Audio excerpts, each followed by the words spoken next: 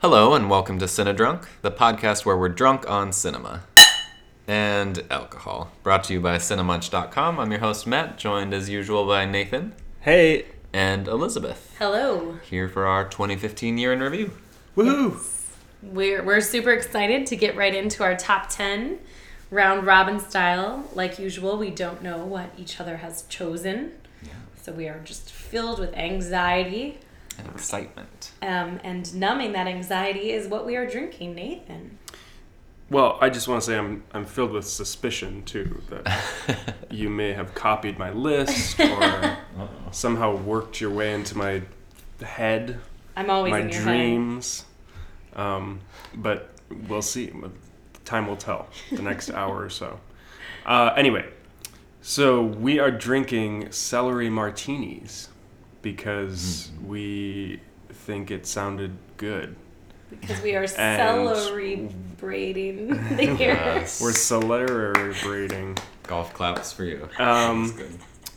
So, they're super easy. I found a recipe online, but I didn't really follow it. So this is kind of our own recipe. It's just London dry gin, 2 ounces with 1 ounce lemon juice, 1 ounce dry vermouth, and you rim the glasses with celery salt and garnish with a little coup de celery, or celery hearts. And it's good. It's refreshing. It's going to keep us on our toes. Mm-hmm. Sure will. I highly recommend it. We'll put the recipe up on the site. For sure. Well, I would, before we jump into our top 10s, I just want to know what generally you guys thought of 2015. I thought it was overall a pretty great year, though I had a really hard time narrowing down my top 10 list because I felt like there were like 25 or 30 movies that I really, really liked, but there weren't an obvious 10 that I was super, super passionate about. They're all like B+, A-, love them. But there weren't as many that I was like, that I'm over the moon about. Is kind of where I'm at. I think I would agree with that. I had a few that I really loved, which made for a pretty clear, especially top 5. But yeah, my top 20 was really hard, and I had said earlier to you guys that my 11 through 20 could easily have been a top 10 in another year, and I would have been super happy with it. It was also a really surprisingly good year for like mainstream studio fare. Definitely. Mm-hmm. I agree. Yeah, I think I would agree too about the overall quality of the films this year being good, but I didn't feel as emotionally attached to As many. Yeah. Yeah. Even though I'm thrilled about my list and I'm excited about all the movies, it's a little bit different feeling than some other years. Right. Agreed. Which at the same time, I think if I had to, like, gun to my head and I had to choose between a year where there are, like, 2 films that I just loved, but it was a pretty dismal year overall, and a year like this where there's quality across the board from foreign film to documentary to low-budget indies to multi-million-dollar franchise, like, blockbusters, and so many of them were great. I'm really stoked about the overall. Me too, and that they were released year-round. I have several things that were released in the first half of 2015 that I'm super glad that we get to talk about again. Totally. Let's jump in. Who wants to start with number 10? I'll start. Awesome. Great. So, dun-da-da-dun. I'll try not to Mini rustle drum my roll. papers too much. Dun-da-dun. Not that I have notes. Okay. Number 10. I was really excited about this movie when I saw it. And I'm still excited about it.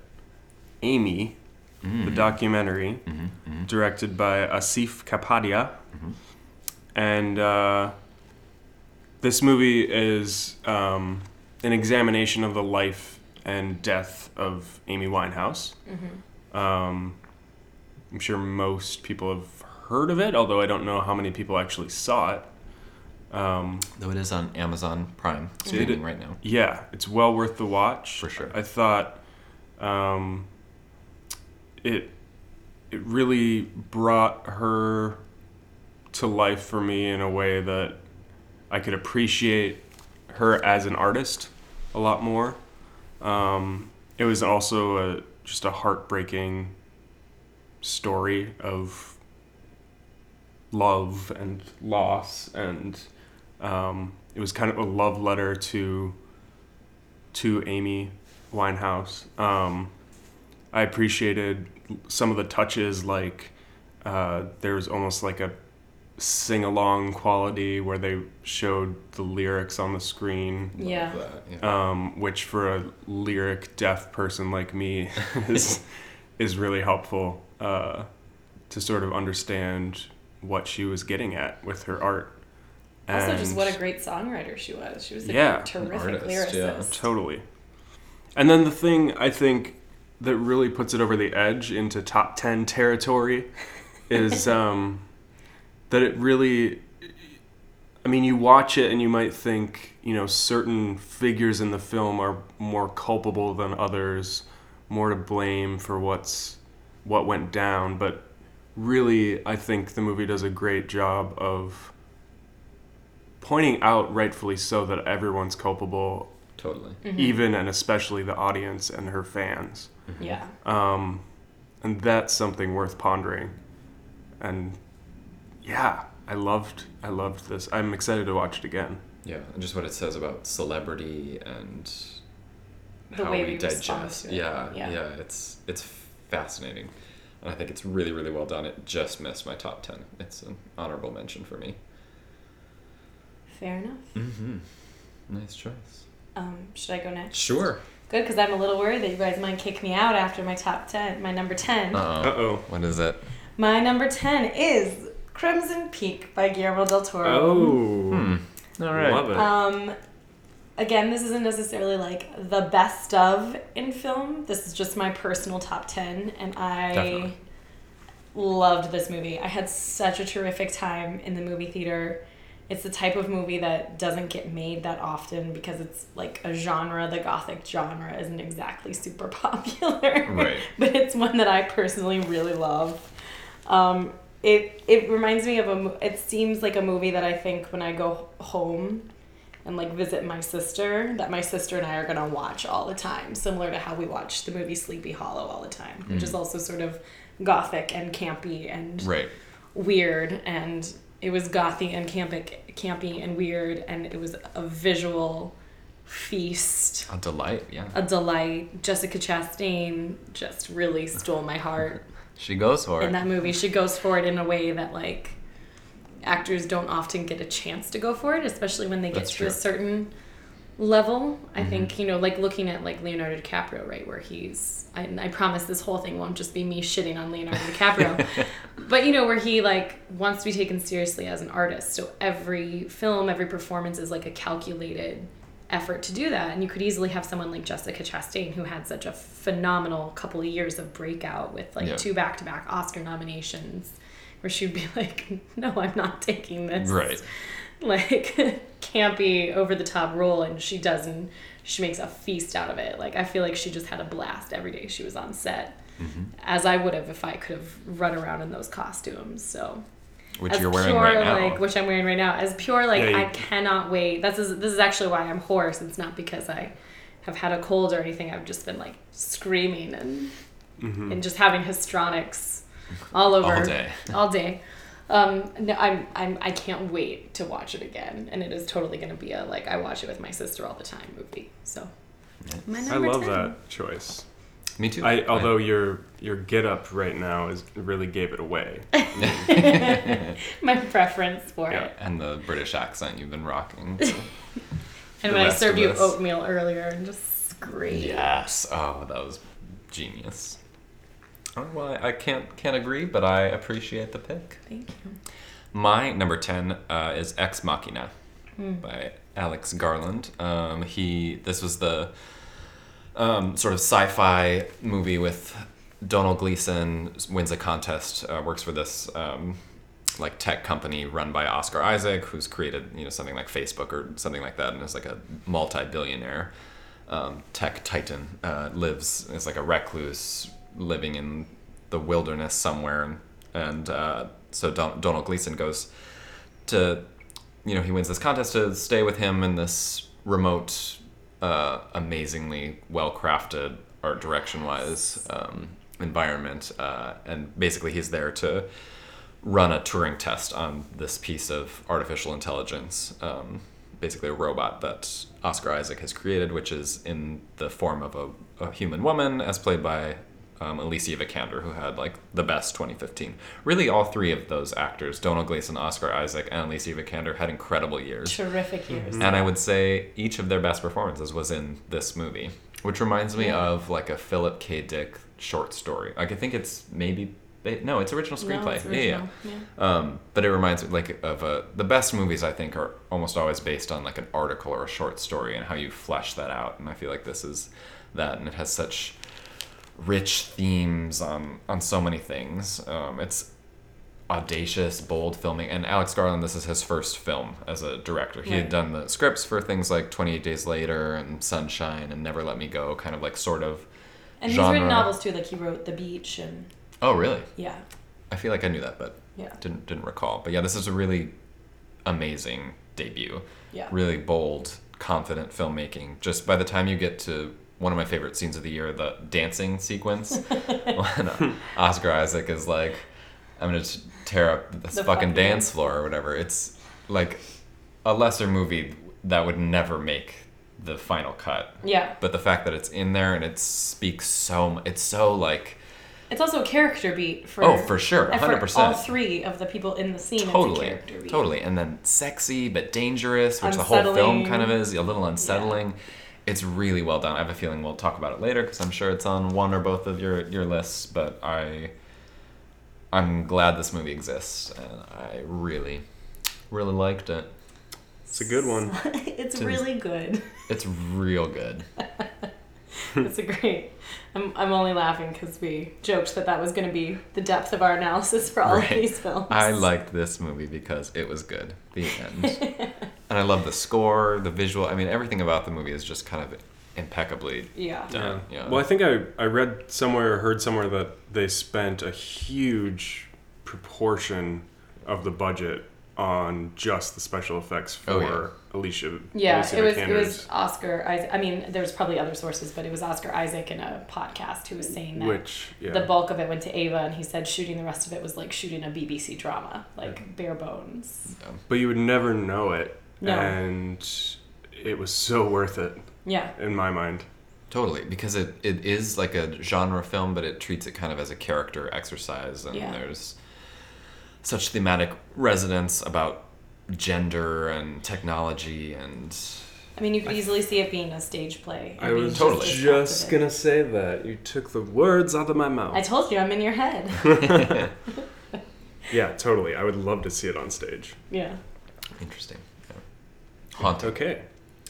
Should I go next? So number 9? Numero 9. All right. My number 9 is Sicario by Denis Villeneuve. I don't know how to say it. I don't know. Canadian Frenchman. Which I really want to rewatch. Oh, I should say first. So it's about the U.S.-Mexican drug war, and it starts with Emily Blunt, who is a member of the FBI, I believe. Yep. I think so, yeah. FBI agent. FBI agent who has been tracking drug activity on the U.S. side, and finds this like really horrifying house that is sort of the physical remnants of what this war is doing, and then gets recruited for a task force of all men.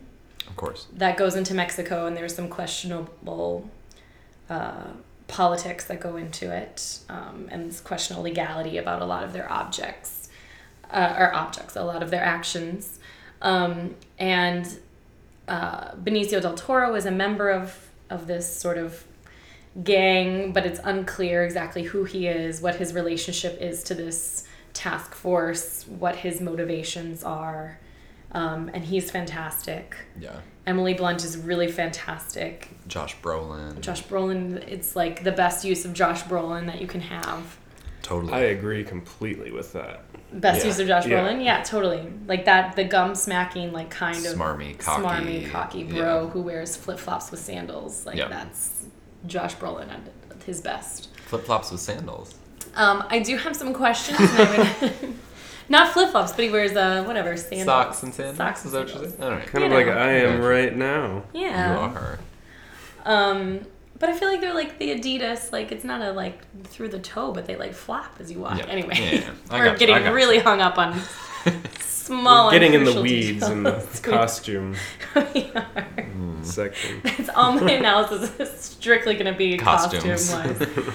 I do have some questions about sort of the film's point of view in regards to the drug war and its portrayal of the Mexican side of things, only with where our current U.S. politics are right now.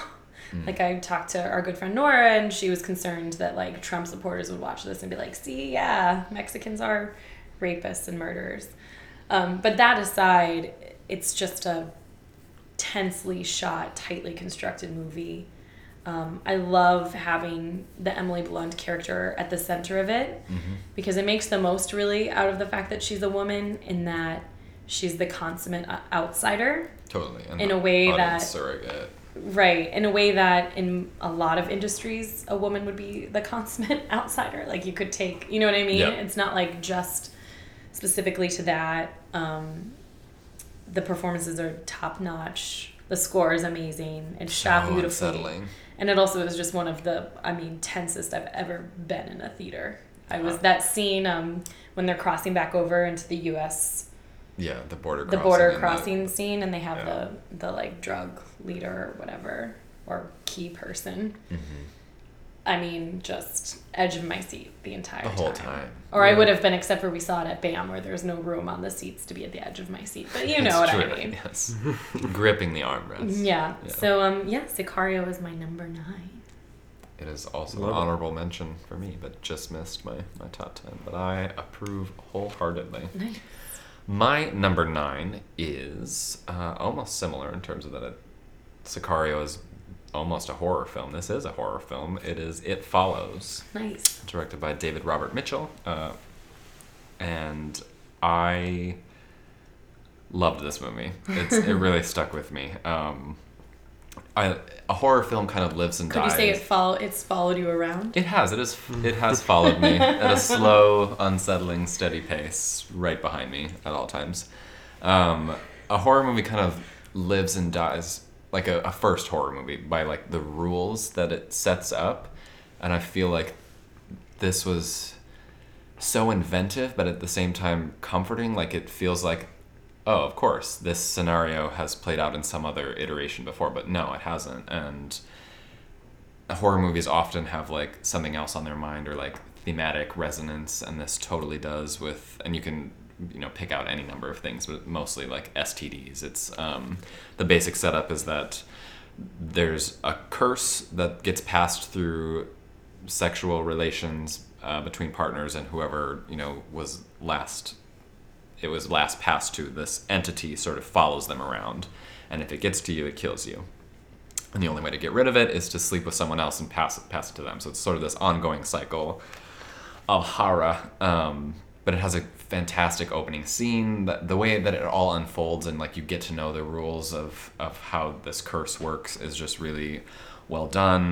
The score is really great. Terrific. Really Yeah. great. The ending is great. I did want to read just in terms of like the theme. The director had said this: "I'm not personally that interested in where it comes from, the it being the creature, or what it stands for. To me, it's dream logic in the sense that they're in a nightmare, and when you're in a nightmare, there's no solving the nightmare, even if you try to solve it.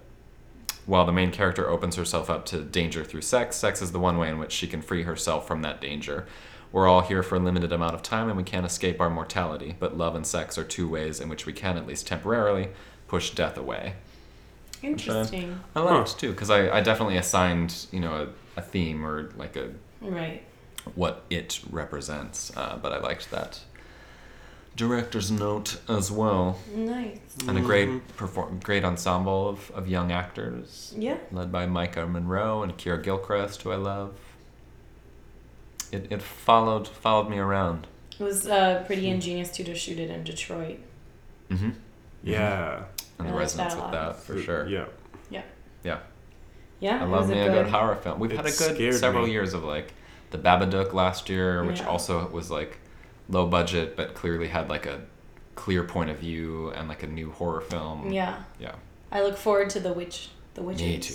The Witch. The Witch. The Witch. Yeah, I'm excited to see that. Yeah. Coming 2016. Look for that on next year's top 10. Coming in like a few weeks, I think. Yeah. I think so. Yeah. Yeah, very soon. So that's my number 9. Nice. So my number 9? Your number Is 9. that where we're at? That's all. Yeah. Okay. My number 9 is Everything Will Be Okay. Alles wird gut. Oh. Or however you say that in German. Which is a short film. Yeah. It's a German short film that's nominated for the live action short Oscar. Mm-hmm. And I didn't want to put this on my list because I didn't want it to be a trick. But it really, truly was one of my favorites of the year. And I think there's something to be said with telling a mini movie in a short period of time. I think this one was 25 or 30 minutes. I think so, yeah. The premise is that a divorced father is picking up his daughter to spend some time with her because it's his day to spend time with her. And that's about the extent of it. Yeah. But it falls in that long lineage of custody dramas that speak to so much about what our relationships feel like with our families and what it means when a family breaks up or stays together or drifts apart. I thought some of the cinematography was beautiful, kind of tight focus, like really uneasy, constricted feeling that it kind of gives you as an audience member. Totally. There's an 8-year-old, so the daughter is an 8-year-old girl who is brilliant. Yeah, my favorite thing was that after seeing this, we saw all the animated or the live action shorts that are nominated in theaters a few days ago, really. And while we're waiting on the subway platform going home, I was just mentioning the little actress and how good she was, and Nathan was like, "Wow, it's just now dawning on me that that's an actress." Oh, I love Yeah, that. Yeah. it was like a documentary. Yeah, I mean, totally. And that, I think the part that I admire most about it is that it shows life as it is, and particularly in the pacing of life. I mean, it has its own internal pacing as a movie because movies have to be watchable, but it doesn't sacrifice. I don't want to give anything away, so it's hard to get into too much detail, but it doesn't sacrifice the sort of Like the mundane the mundane, but the pacing that's not, I mean, the non-sexy pacing that is everyday life. Right. I mean, things don't just happen with the flick of a wrist or the, Well, Yep. maybe for you. well, Yeah, no, I get that's... and the other thing I would say is that I'm deeply indebted to this movie for reminding me of my childhood obsession with Playmobil. There's a scene Oh in my god, I loved Playmobil. there's a scene in a toy store, and Playmobil is featured prominently, and I loved it. But I would really suggest watching this movie. It's if you are in an area where they're screening the live action shorts, the Oscar nominated live action shorts, it's one of those. Otherwise, I'm not sure. Yeah, I'm sure you can find it online somewhere. at some point, I'm sure. Vimeo or something. Good call. Yeah. I like that choice. Excellent. You're up for number... I'm up for number 8. All right, my number 8 is Relatos Salvajes, also known as Wild Tales. Written and directed by Damien Cifron, however you say his name. This was nominated last year, so 2014, for foreign language film from Argentina, I think Argentina. I believe. Yeah. Should have looked that up. But was released domestically in 2015. I love a good black comedy, and this is real dark. I still really want to see it. Real It's dark. so good. It's like an anthology film. It's 6 short little vignettes on the same theme of like vengeance or violence as Elizabeth crunches on her broccoli got heart a or whatever bunny that in is. our presence. Sorry. I really loved the first one. Just how it. What is it? I don't know, celery hearts. I don't know. It's a vegetable. It's a green vegetable. You're the food guy. Yeah, not right? at all. Clearly. I love how it's the first one is possibly my favorite.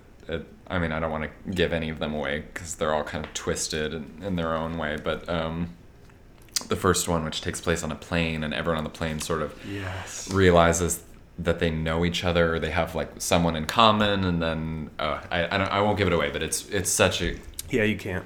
yeah, I won't.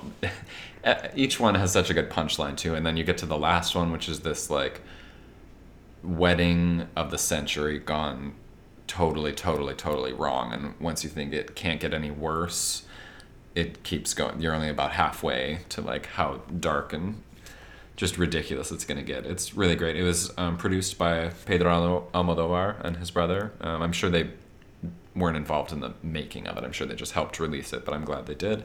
Gustavo Santaolalla, who did the score to Babel and Brokeback Mountain, did the score. It's great. It's a great watch, and I'm excited to watch it.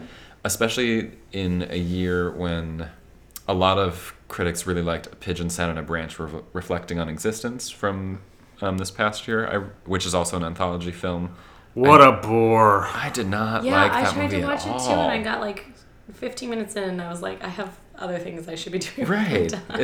I mean, that movie's kind of flatlining to me, and this movie is just whatever the opposite of flatlining is. Like, you're having a heart attack the whole movie, and I am on board. I really liked this movie. So check it out if you haven't seen it. I Fabulous. think that's a great choice, and I love anthology films when they work Yeah, me too. as a whole as well. Mm-hmm. And I thought this one really did. Oh, well, now I'm really even more excited. I need to seek it out and watch it. Mm-hmm. That's my 8. So my number 8 is quite mainstream, pedestrian, if you will. It's Spotlight, directed by Tom McCarthy. One of the most critically acclaimed movies of the year, most talked about in terms of awards and critical praise. It's the story of the Boston Globe breaking the story of the priest molestation scandal that had gone on for years, that we all know about now. But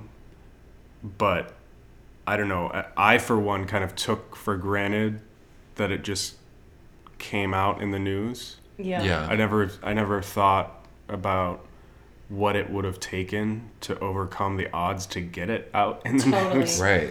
And this movie is just superb. Yep, It's stellar.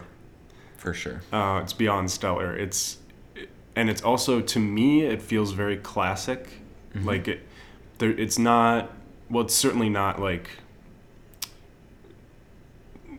experimental or anything. But no, it's classic filmmaking. but like it's done in such a way that you're really taken along for the ride, and you end up thinking about what it means to be a hero and what the sacrifice is to become one.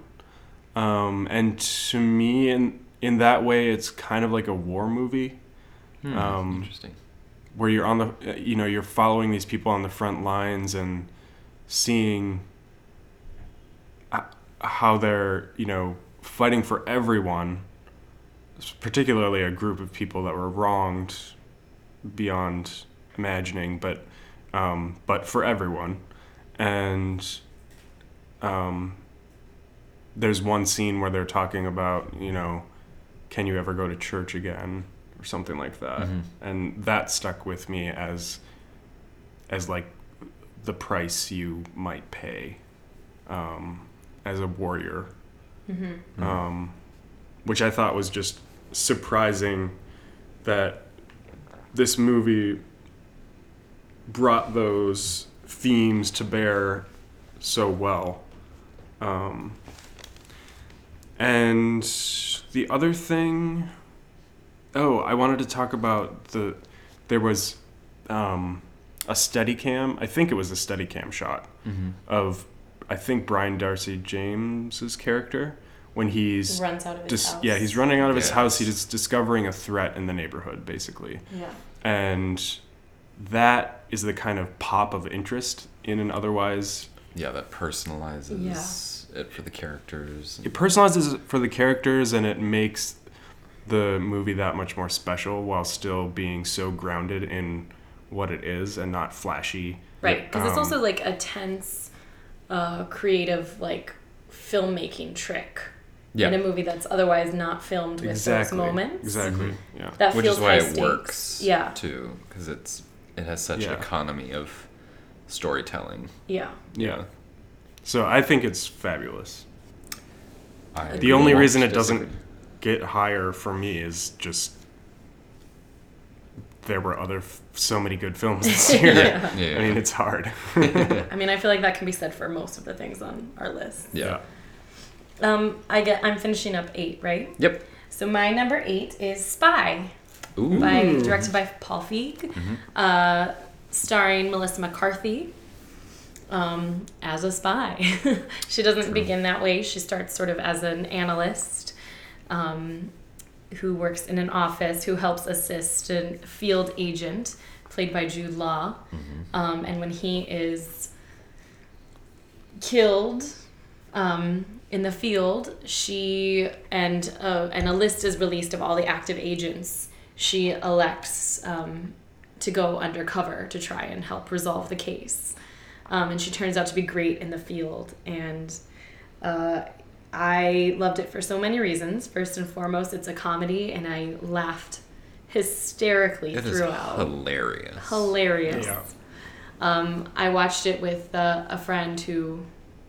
his and my comedic sensibilities do not often align. And we were about 30 minutes into it, and he turned to me and he was like, "This is fucking hilarious." That's great.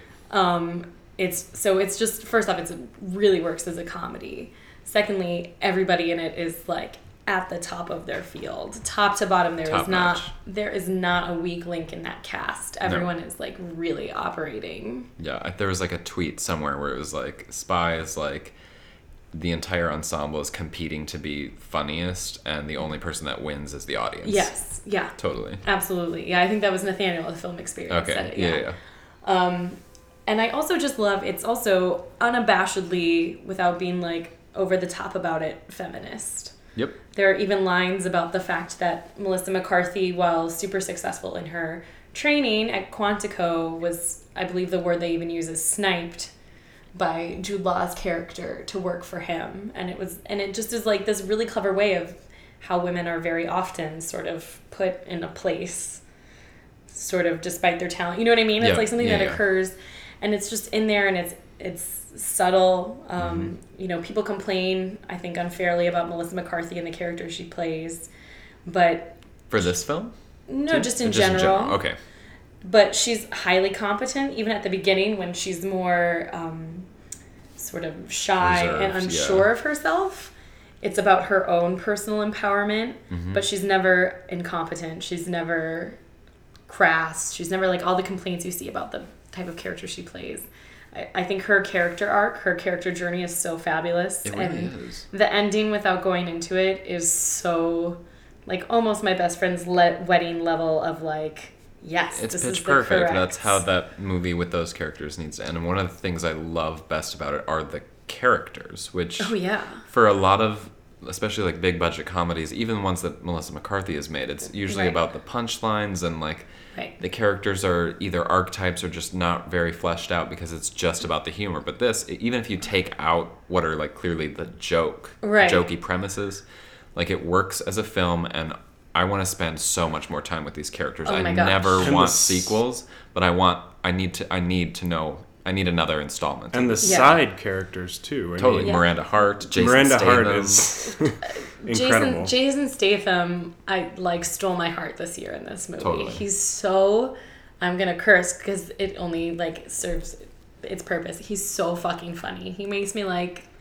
lose my shit. And the scenes and his rapport with, they have great chemistry. The whole, it's a great ensemble. All their rapport. And I love that there are 4 significant different female relationships. Mm-hmm. I love that there's even this sort of twisted friendship between Melissa McCarthy and Rose Byrne, who is also a genius in this movie. Delightful, yeah. It's a terrific, empowered without trying to be yay, girl power in a way that feels false. It just actually comes from a place of I feel like whoever wrote this movie likes women and maybe has had friends who are women in their life. Right. Has met an actual woman. Actual women. And then on top of it does what every comedy should do, which is consistently funny top to bottom. Which it is. Yeah. I think I laughed more at that movie than any other. I agree. This past year. Okay, so my number 7 is dun dun dun, Kimiko the Treasure Hunter. Ooh. Directed by David Zellner. This is a movie starring Rinko Kikuchi, correct? Mm-hmm. Yes. Yes. And it's set in Japan to start off with. She is kind of an office girl, really, is her job. And she discovers this old VHS tape of the movie Fargo, which is one of my top movies of all time. Agreed. So I'm a little biased just because of that. That's all right. And she finds this movie. She becomes convinced that within it lies a secret quest of sorts and a map that she devises to find some hidden treasure, which is really the briefcase of money that Steve Buscemi's character hides in a snowbank near Brainerd, Minnesota, which is right near I grew up. So right near where I grew up. So again, biased. But this movie is surrealist. It's, I don't know, did you see it, No, Elizabeth? it's still on my list. I think it's on Amazon. It's on Amazon. Yeah, it is. Definitely would give it a watch. It's a surrealist portrait of depression, Yes. I think. Mm-hmm. And I've read a lot of kind of critics' takes on it, and I haven't read much that's led me to think other people took it the same way. Really? But to me, it's so obviously about depression I agree. or mental illness of any kind, and it's beautifully done. The cinematography again is beautiful. There are several shots that kind of sum up the entire movie. There's one of Kimiko on a chairlift, Yes. just alone, isolated in a forest, riding up a chairlift, and that just says everything. There's another shot of her flushing the VHS tape, the actual tape part of it, down a toilet. That also sums the entire movie up. There are these beautiful images that just evoke the emotions that you need in a movie like this that addresses these themes. It's just so well done. And shout out to Bunzo the bunny. Yes, all about Bunzo. Who is Even I know about Bunzo. I was gonna make I haven't watched it yet. I was gonna make a reference to Bunzo a few minutes ago when I chomped Elizabeth on was chomping, but I didn't want to give away my hand. And I think one of my favorite food moments of the year in film happens with Bunzo. I'll talk about that on a future podcast. But all around just a magical realism, surrealism masterpiece.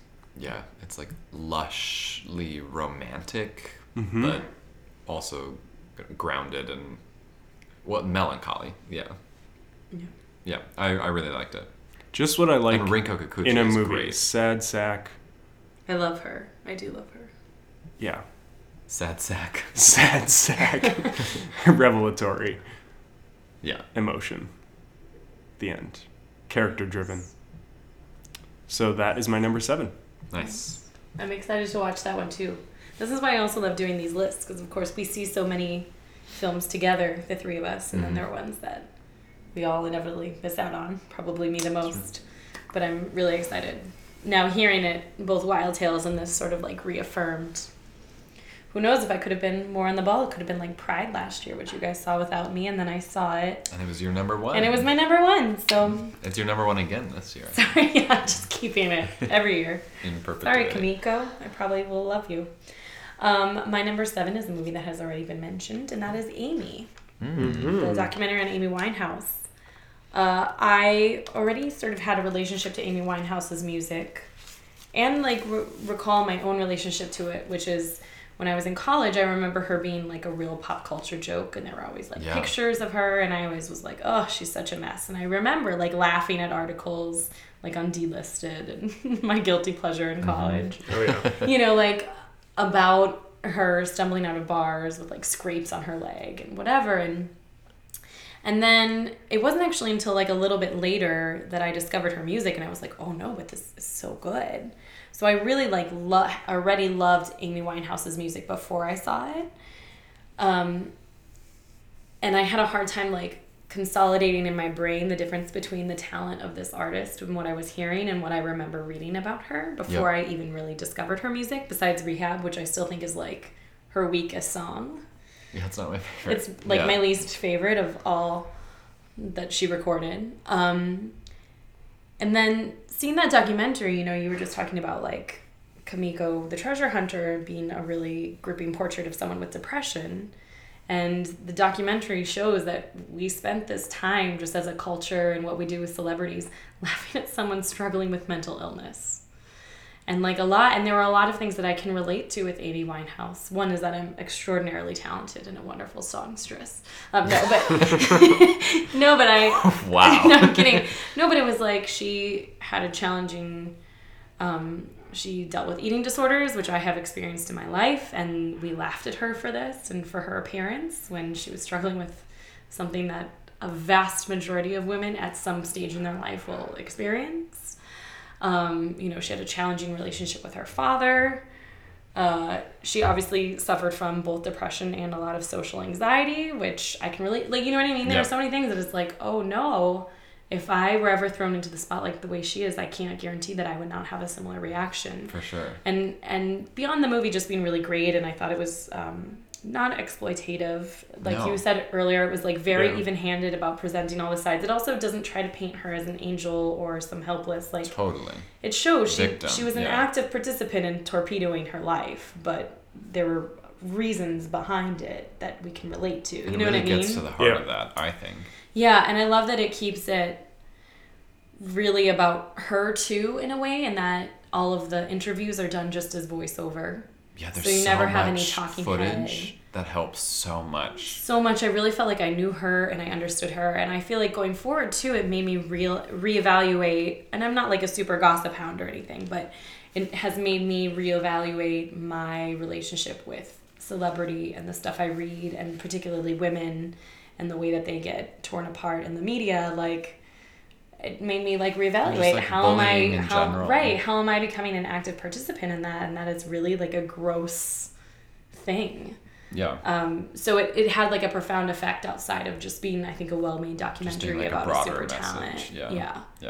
And it's really stuck with me. So yeah, he's my number 7. A great film that will likely win the Oscar, but we'll find out soon enough. My number 7 is Where We Are Right Now, Brooklyn by John Crowley. Mm-hmm.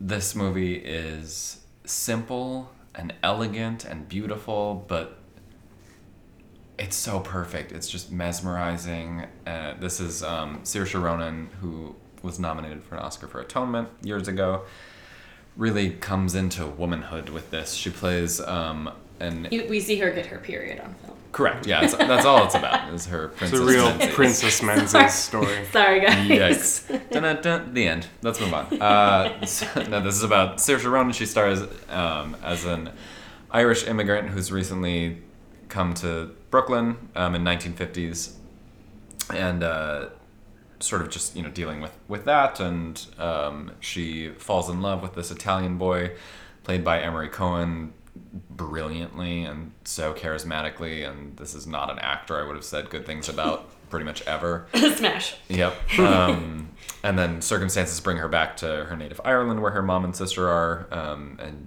she finds sort almost falls for another suitor played by Donald Gleason, who again is having had a fantastic year in 2015, star of Ex Machina. And then sort of, deciding between the two and what is home, what's the idea of home and identity and how that defines you, and the ensemble there were so many good ensembles last year, but the ensemble of this movie is really great. You've got Julie Walters, who's she's great. I wish she could have gotten more Oscar traction for this movie. Yeah. She plays the sort of matron of a boarding house where Saoirse lives, when Ailish is her character name, when she's in Brooklyn. And all the females that populate really the whole film, including her mom and sister, are just so richly developed, and it's so honest, and it really is very simple, classic storytelling, but the way that it's presented is it's just got its heart on its sleeve, and you feel for it, and the end is pitch perfect. It's real good. I recommended it to a number of people immediately after we saw it, and then all of them, once they had seen it, came back to me, and I think we all used the same word, which is just lovely. It's lovely. Yeah. It is. It's lovely. You could recommend. You could put anyone in front of this, and they will get something It's like out of a it. cup of tea on a rainy day. Totally. Yeah. Or even a sunny day, a cool sunny day in San Diego. I don't know. You really paint the pictures. I try. It's Brooklyn. me, right? With 6? 6. Number 6. That was fast for us. Number 6, speaking of populist choices, this is about as populist as it can get. My number 6 is Star Wars Force Awakens. Oh. Which I suspect I'm the only one to have it in my top 10. I think it's already been established in the history of Cinedrunk that I'm not a particular Star Wars fanatic. No, none of us are. I did enjoy in the past year, anticipating the release, rewatching the original 3, which Same. I think are pretty great. Yep. We tried to watch. I know you guys made it through all 3 of the prequels, but we I tried. did. Nathan didn't Oh, even no. attempt. Okay, because I know that the 10 three minutes. of us tried to They actually watch weren't Phantom as Menace. awful as once I made it through the first 15, 20, 2 hours of Phantom Menace. It wasn't, the prequels weren't as awful as I remember. But yeah, All I still know bad. is we basically got through where they met Jar Jar Binks, and then we were like, nope, no, Which is in the first few minutes. Yeah, just no. can't. And we've only been talking about taxes. I don't understand what's happening. Trade taxes. Anyway, that long ramble being, I don't have a particular nostalgia for Star Wars, but I just thought that this was classic, joyful filmmaking at its best. I enjoyed the story. I thought the story was well paced. Yep. For as much that happens, I was never bored. It never drags. It's really propulsive. It's really exciting. And to pull the lady card, there was something so exhilarating about seeing a female hero like Rey, which I think is what ultimately catapults it into my top 10. And actually also seeing then the 2 new male characters being people of color as well. And one gay character. According to Nathan. I mean, I would be fine. I would be more than fine with that. It's not Again, gonna my happen. bias shows through. But Oscar Isaac. I just think it's really special, and I think for a franchise that could have easily rested on its laurels, I don't think it did in any component of the filmmaking. I also think the weakness of even the story redundancy, I think, is on purpose. And to see the story retold, but retold with a female as its hero, is important and significant, actually, culturally.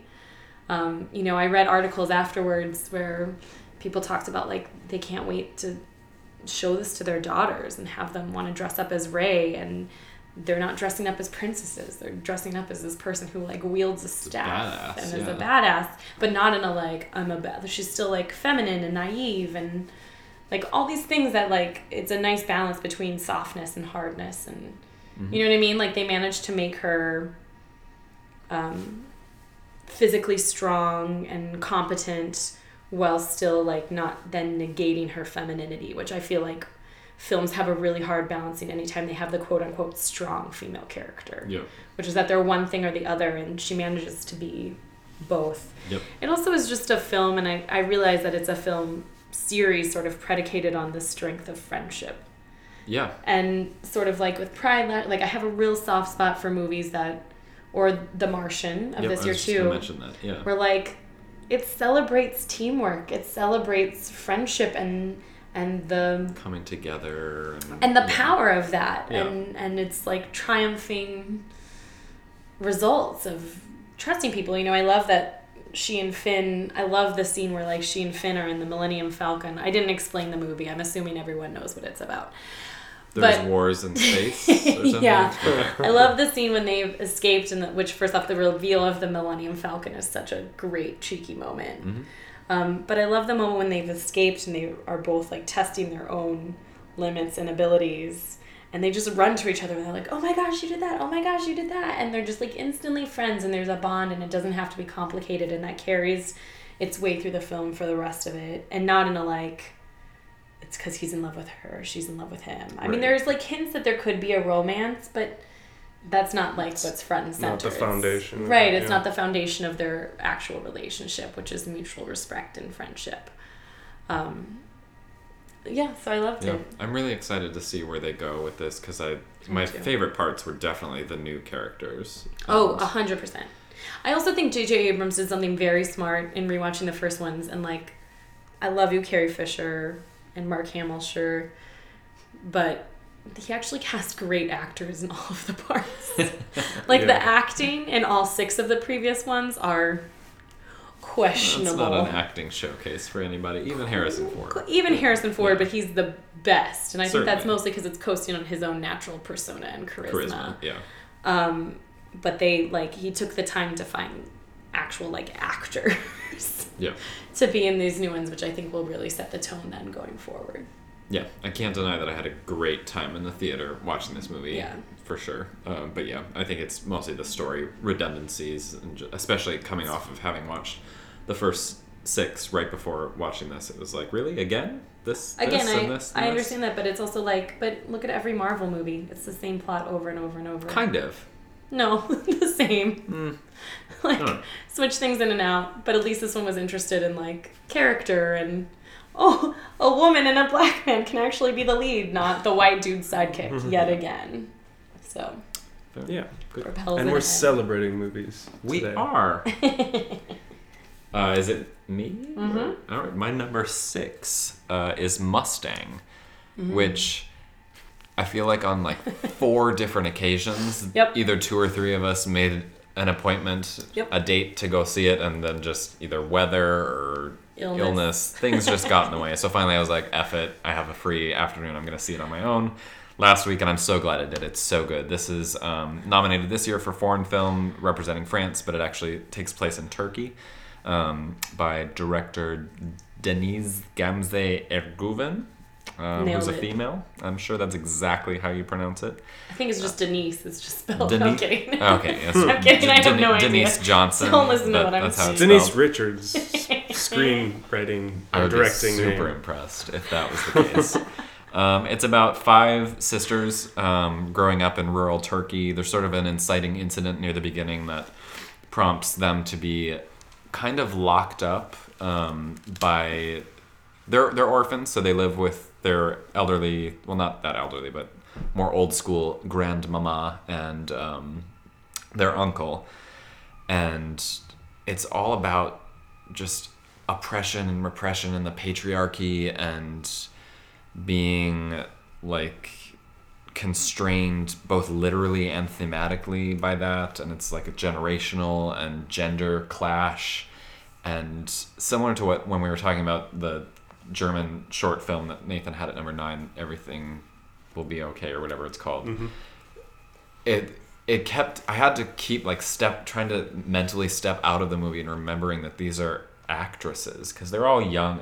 There were a lot of really great younger actor performances, which you This can year. often credit, last year, Yeah. which you can often credit to the director, but they just feel so lived in and so real, and their relationships with each other, they feel like real sisters, and none of them are, to my knowledge. It sort of ends up being about women and marriage, and they all sort of get married off one by one in arranged marriages because that's how it is. And then it's mostly the main character is the youngest, Lale, and she's also the narrator, and how she's sort of fighting with and against that. And there's great moments of levity, and it's, I know both of you would really love it, and I feel a I'm little bit sad. right now like you're rubbing celery salt in my wound. Ooh. Because I've been dying to see this movie, and this week alone, I think you and I had 3 separate dates to go see it. But Legit. as you can probably tell by my voice, I've had some health issues this week and just couldn't make it. And I'm furious I was unable to see it before we did these top 10s, and now you put it at number 6. So again, celery salt in the wound. Well, you're welcome. At least we'll have more movies to talk about because it can't be on both of your lists. That's true. That's true. I mean, even when we recorded last year, brief shout out to Force Majeure, The Way He Looks, and Yeah. Mommy, which all ended up making my top 10 list, but I hadn't seen by the time we recorded last year. Not to be confused with Good Night Mommy. Oh, which no. I would Which is assume not is not on any of our any of lists, our and lists. was from 2015. It is on my list for worst movie. But yeah, Mustang, fantastic. Check it out. Great. You're number 6. You're up. My number 6 is Carol, directed by Todd Haynes. And this one is also, I think, in some ways, classic filmmaking, although it has components of magic to it. I mean, I think it's just magical. Well, there is that part where Kate Blanchett casts a spell. She pulls Bunzo out of a hat, actually. Oh, Bunzo. Hashtag Bunzo. But I think magic is the way I would describe this. There's magic in the performances, there's magic in the cinematography, there's certainly magic in the way that Rooney Mara and Kate Blanchett look at each other. And it's yes. all about that, to me, the look. It's all about the look and what's said and mostly what's unsaid Yeah. between these two women. So anyway, backing up, this is a romance starring Kate Blanchett and Rooney Mara, set in 1950s New York, and Rooney Mara works at a department store. Kate Blanchett is a well-to-do woman who comes in to purchase a gift or something. And For her daughter, she's in the midst of a divorce. right, she's in the midst of a divorce with that Chandler guy, or It's Kyle Chandler. Okay. Kyle Chandler. Yes. Harge is his name in the film. Yes. Hard, yeah, it's a great name for that character. Yeah. And romance ensues between the two ladies, and I think it, to me, you know, everything I've mentioned about it is why I love it, but also it's that rare gay movie or gay focused movie that doesn't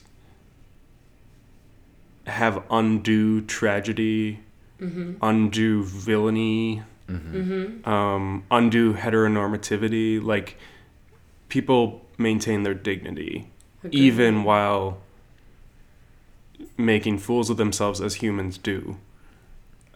And I really appreciate that, especially considering that it's based on a book or a short story. A book. Book. A Yeah. book The Price writ- of Salt. Yeah, The Price of Salt, written, decades and decades ago. It's just a beautiful film. Gorgeous. The editing was great. Yeah. I fancy myself a bit of a film editor. I've taken 1 day of a film editing class.